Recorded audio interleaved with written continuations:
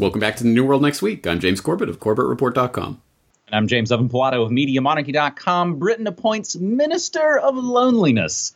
We've got that story plus your autonomous chariot awaits. But first, just 4 days after the residents of Hawaii lived through 38 minutes of doomsday hell, after that false public broadcast alarm announced that a ballistic missile launch was headed for the island, only to reverse and announce later that it was a mistake. 4 days later, Japan's national broadcaster NHK's app issued a false J alert to phones over a North Korean missile launch at 6:55 p.m. Tuesday evening local time. The message, received by phone users with the NHK app installed on their iDevices or smartphones of choice, read, quote, NHK News Alert, North Korea likely to have launched a missile. The government J alert, evacuate inside the building or underground. James, the odds of this really kind of stretch. I mean, you've already done a video about this, discussing how the first event in Hawaii stretched the limits of credibility. This second one, 4 days later, coming, new missile systems going into place. It seems like they're, I don't know. It seems like they're running drills in some ways, and they're goofing it up. It seems like they're prepping a lot. It does. In fact, I have a different possibility that, in fact, I think is probably further confirmed by some recent events that seem unrelated at first glance. But before that, I got a lot of emails and messages from people expressing concern for myself and my family over here in Japan, and what was it like? Well, don't worry. We do not have the NHK app installed on our Fondle slab to get those fake news alerts. So I didn't even hear about this. I didn't know about it until well after the fact on Twitter. In fact, on English Twitter, not even on Japanese Twitter, as people were saying, what's going on? So absolutely no panic or alarm over here, at least not in our household, and not at all that I saw in any sort of day-to-day life here. I don't think anyone took that alert seriously, or at least not nearly as seriously as the Hawaiian one, which of course was issued by the actual emergency alert system, not some, fake news alert broadcast. So, having said that, as I say, I think obviously, I mean, as incredulous as I was over the first fake alarm, the second one clearly indicates something. I mean, once may be accident, two is a pattern. 3 times is an attack, as they say, right? So obviously something's going on here. And as I say, I think this relates to a story that, interestingly enough, is just coming back to the forefront now after some time out of the news. But you'll remember last year with those incidents with the U.S. Navy destroyers, the USS Fitzgerald and the USS John S. McCain. Is that right? Where these U.S. Navy destroyers, both of them, just happened to have collisions in the middle of nowhere in the Pacific. Out at, what on earth was that about? And immediately there were stories about cyber attack, hack, what happened, GPS spoofing, and then immediately it was like, no, it was just negligence on both counts. The commanders of U.S. Navy destroyers just happened to guide their destroyers into, passing ships. I mean, wow, what a strange thing. And now, in fact, the U.S. Navy just released their collision report, so we'll link to that, and also the update story as the officers in charge of the ships are now facing negligent homicide charges over those incidents. So it's coming back to the forefront of the news. And I don't know. I think, again, that's another extremely, even one of those cases, extremely unlikely that it's just, negligence. So, oops, we steered this destroyer into a ship. But 2 of them taking place immediately does make one think, what is going on here? Is there hacking? Is there GPS spoofing? Is there some sort of cyber attack going on that they're obviously not going to let the public know about? In the same way, these fake missile alerts, is there cyber attacks going on? Have these been hacked, these systems? Would they alert the public that, our alert system was hacked and, they issued an alarm? Of course they wouldn't. If they did even, then the real question would be, okay, well, who's hacking? Is it the Chinese? Is it the North Koreans? Is it the Russians? Or is it the deep state? Trying to start something, trying to kick something off. Again, these are all possibilities that are swirling around right now, and I think this second fake new alarm only further raises that possibility. Again, we'll have to see how this plays out, but it's something that occurs to me. The only radio I listen to here in Portland, there's actually a non-commercial jazz radio station. Unfortunately, a couple of times a day, they do carry the National Petroleum Radio, and I heard yesterday they were hyping and pushing the new collision reports in the damage just yesterday. Just all hype there, right? I think they maybe even led their news broadcast with it. A couple other notes related to all of this. You can actually turn off all those alerts in the settings if you have an device, all the Amber alerts and all that kind of stuff. They just make you kind of drill down deep into the settings. I think some really interesting kind of synchromistic bits kind of swirling around the events in Hawaii and in Japan this week. Even actually kind of right now at this very moment is basically the 125th anniversary of the U.S. coup that originally overthrew the Hawaiian monarchy back in 1893. Now, James, you went over in your video about the test, the drill in Hawaii. And of course, it had the all-seeing eye, the very total information awareness pyramid. I, of course, caught it in the footage and went to go post about it and saw it, of course, not the only one catching that. I found it also pretty interesting that they roll out Mr. Miyagi as kind of the fall guy. Media-addled folks like myself might know that's the guy in the Karate Kid movies. James, we'll continue to... Alarm on, alarm off. There you go. No, in many ways, and we'll do it a couple more times in this episode, we kind of laugh to not cry at the news.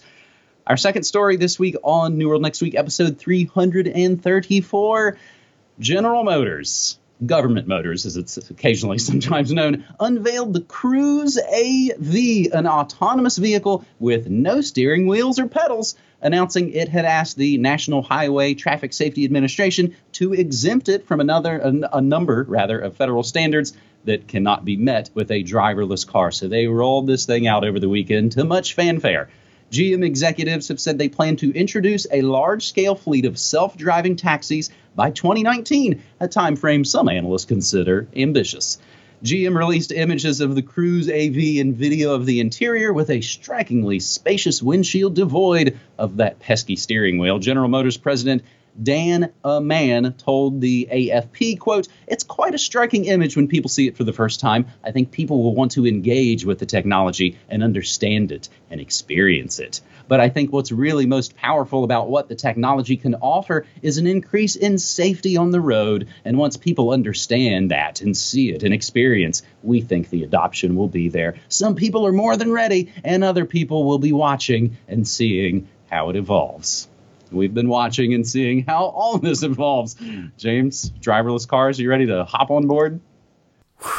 Certainly not. And I don't think I have anything more to say about the subject other than what I've already said. So I'll direct people back to my my video from last summer about welcome to the driverless future. But yes, the long story short, of course, I think we all know where this is heading. And this is heading to a wonderful world where you never have to think about driving again and all of this great, wonderful convenience and blah, blah, blah. And oh, by the way, once in a while, 0.0001% of the time, yeah, maybe a whistleblower will get into a mysterious crash somehow. The AI just malfunctioned. Oh, wow, shucks, too bad for you. So again, I think we understand the power and the control that comes with this technology, taking the power and the control out of your hands, literally, and putting it in the hands of algorithms that are being programmed by someone somewhere and that can be hacked and all of that stuff. So again, I've said all this before. I note that even on Twitter, when I was posting about this, I saw replies about, oh, it'll be so great for, the cripples who can now drive and whatever. First of all, has that ever been something like if you're paralyzed, you want to drive a car? That's never been a possibility. So why is this suddenly something that we need to revolutionize the entire auto industry to accommodate? But even then, yeah, sure, great, okay. Well, so we'll have a couple thousand cars for people who are literally paralyzed and who can't have anyone drive them around. Well, that'll be great for that. But again, do we need to revolutionize the entire auto industry and everything, the way our society is structured around that? It's like the brain chip thing. Yeah, it'll help cripples to type. Great. But do we also want all of the other things that come along with implanting brain chips in people and, mind-reading technologies and all this nonsense that's coming along? So again, it's the obviously slippery slope. We are obviously being conditioned and programmed. And again, this is another point where you have the choice to buy this technology or to not buy this technology. And I know which way I'm going to go. James, you kind of sound like you, for one, do not welcome our new technocratic overlords. So on my recent morning show, it was actually yesterday's morning show, I talked about the Hawaii situation and the Japan nuclear kind of psyops. Also, kind of all swirling around this, I talked about this autonomous vehicle. I also covered the CIA's good friends at Bell Helicopter. They're teaming up with Uber to roll out some helicopter taxis. And speaking of these autonomous vehicles, James, can you guess what Ford's new AI vehicle is called? I genuinely don't know. So I will say, my first guess would be HAL, but maybe that's too in your face. So it's probably something more chummy. It's probably Henry, for Ford. How about Argo? Okay. Ford's new AI vehicle, they call it Argo. So the intelligence connections never seem too far behind. And on that same jam-packed morning show with the nuclear psyops and the intelligence cars, I also covered the Chelsea Manning Senate run, Moby's CIA friends, and Seinfeld's Zionist pals. So, after we've cruised all over town in our autonomous Argo mobiles, our fondle slabs loosely held in our weakened grips because all the ports have been removed on our eye vending machines, and come back to your subdivision sector, just a little bit ahead of curfew. But then what? Sure, you get some smart grid credits for turning off the lights a little bit early, but you're lonely. Have no fear, they are from the government and they are here to help. Britain is combating one of society's biggest modern health problems, social isolation, by appointing a minister for loneliness. Her name is Tracy Crouch, and her position was just officially announced by the British government. Crouch, whose official title is Minister for Sport and Civil Society, is tasked with coming up with a strategy to combat feelings of isolation for people of all ages and to figure out a way to measure the varying degrees of alienation in a statistical format. This, according to a statement released by the Office of Prime Minister Theresa May. The new role was created after recent research in the UK found that 1 in 10 people always or often felt lonely, and that 200,000 elderly people haven't had a conversation with a friend or a relative in over a month. We will include the links to the UK's press release. And James, even as I was just there going through the text again, it makes it sound like they're coming up with a strategy to combat feelings of isolation and that they're looking for a way to measure all of this. It's almost like data's the new oil or something. So it's another great, touchy-feely idea that you'd just have to be a heartless monster to criticize, right? Well, unless this all kind of fits in with the coming kind of medical panopticon, the technocratic panopticon. Hey, maybe your smart fridge can tell the Amazon key delivery guy that your mandatory monthly meeting with your loneliness detection officers coming up, James. Oh boy. Well, I know people who are feeling this, are isolated, feel lonely, despite all the connection that comes with being online and, instantly accessible to the world and all of that. But people do feel loneliness, do feel depression, do feel isolated, increasingly so in these crowded urban environments, as counterintuitive as that might sound. And it's a genuine worry, something that I've really thought about, and how do we reconnect and reform society in a way that's meaningful and provides social cohesion. But now that the UK has appointed a minister to look after this, I guess we don't have to worry about it anymore. The government's in charge. They'll take care of it. Because apparently appointing a minister for loneliness will cure loneliness. Just as declaring a war on poverty ends poverty, right? Yes. No, I mean, don't go out there and get a pet. Don't go out there and start a hobby to meet like-minded people. Don't go out there in physical locations in real life to actually meet other human beings, talk to them, and exchange ideas, have actual fun in the real world. No, sit in your little isolated apartment or whatever in the middle of the city and wait for the Minister of Loneliness to tell you how to feel more connected or feel less isolated by joining some government program or something, hopefully. Or maybe they'll just have the electrodes they can wire into your brain and get rid of those pesky feelings, right? It'll come one day, the brain chip. Yeah. Now, again, the solutions to this are relatively simple. I know this is a real problem that people have in social anxiety and all of this, but again, there are this is not a new phenomenon. This has been happening for thousands of years. I'm sure there are ways around this that don't involve going to government to try to get them to dispense some sort of answer from the clouds. Which again, it doesn't even seem like they want an answer. They just want to run all the statics, the statisticians, and crunch all the numbers on it. James, you and I have actually talked about this. I've asked you about it even kind of off mic, as I've had my own kind of feelings of isolation here. I work from home, and it wasn't always that way in Media Monarchy. It's just been that way for the last probably 3 years. And there's some days where I go, oh my God, I've only talked to my cat, and that's why I, run my mouth a bunch when my wife finally gets home. So maybe in some ways, maybe some sort of good little antidote to this that I think you're just kind of talking about. I saw it said in my chat early this week. I just had a couple of good longtime Media Monarchy supporters meet up IRL in real life over the weekend. So that is really good news to me. So I've been trying to build community, not conspiracy, for 12 plus years at MediaMonarchy.com. I stream news, music, memes, and more Monday through Friday. And it's all at MediaMonarchy.com/listen. James, thanks, buddy. All right. Well, hats off to you for that. And I'm looking forward to the next IRL meetup. And let's hope you can make it over to Japan.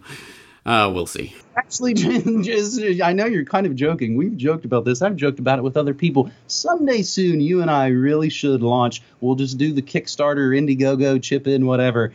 Make the Jameses meet. Now, I know you might not be super excited about coming on over here to the USSA, so I guess it might just have to be Pilato heading on over to Japan. So I'm fully on board with that. We'll see how it works. Yes, I know. I should watch what I say. They'll have worked it all out, and I'll have plane tickets next week.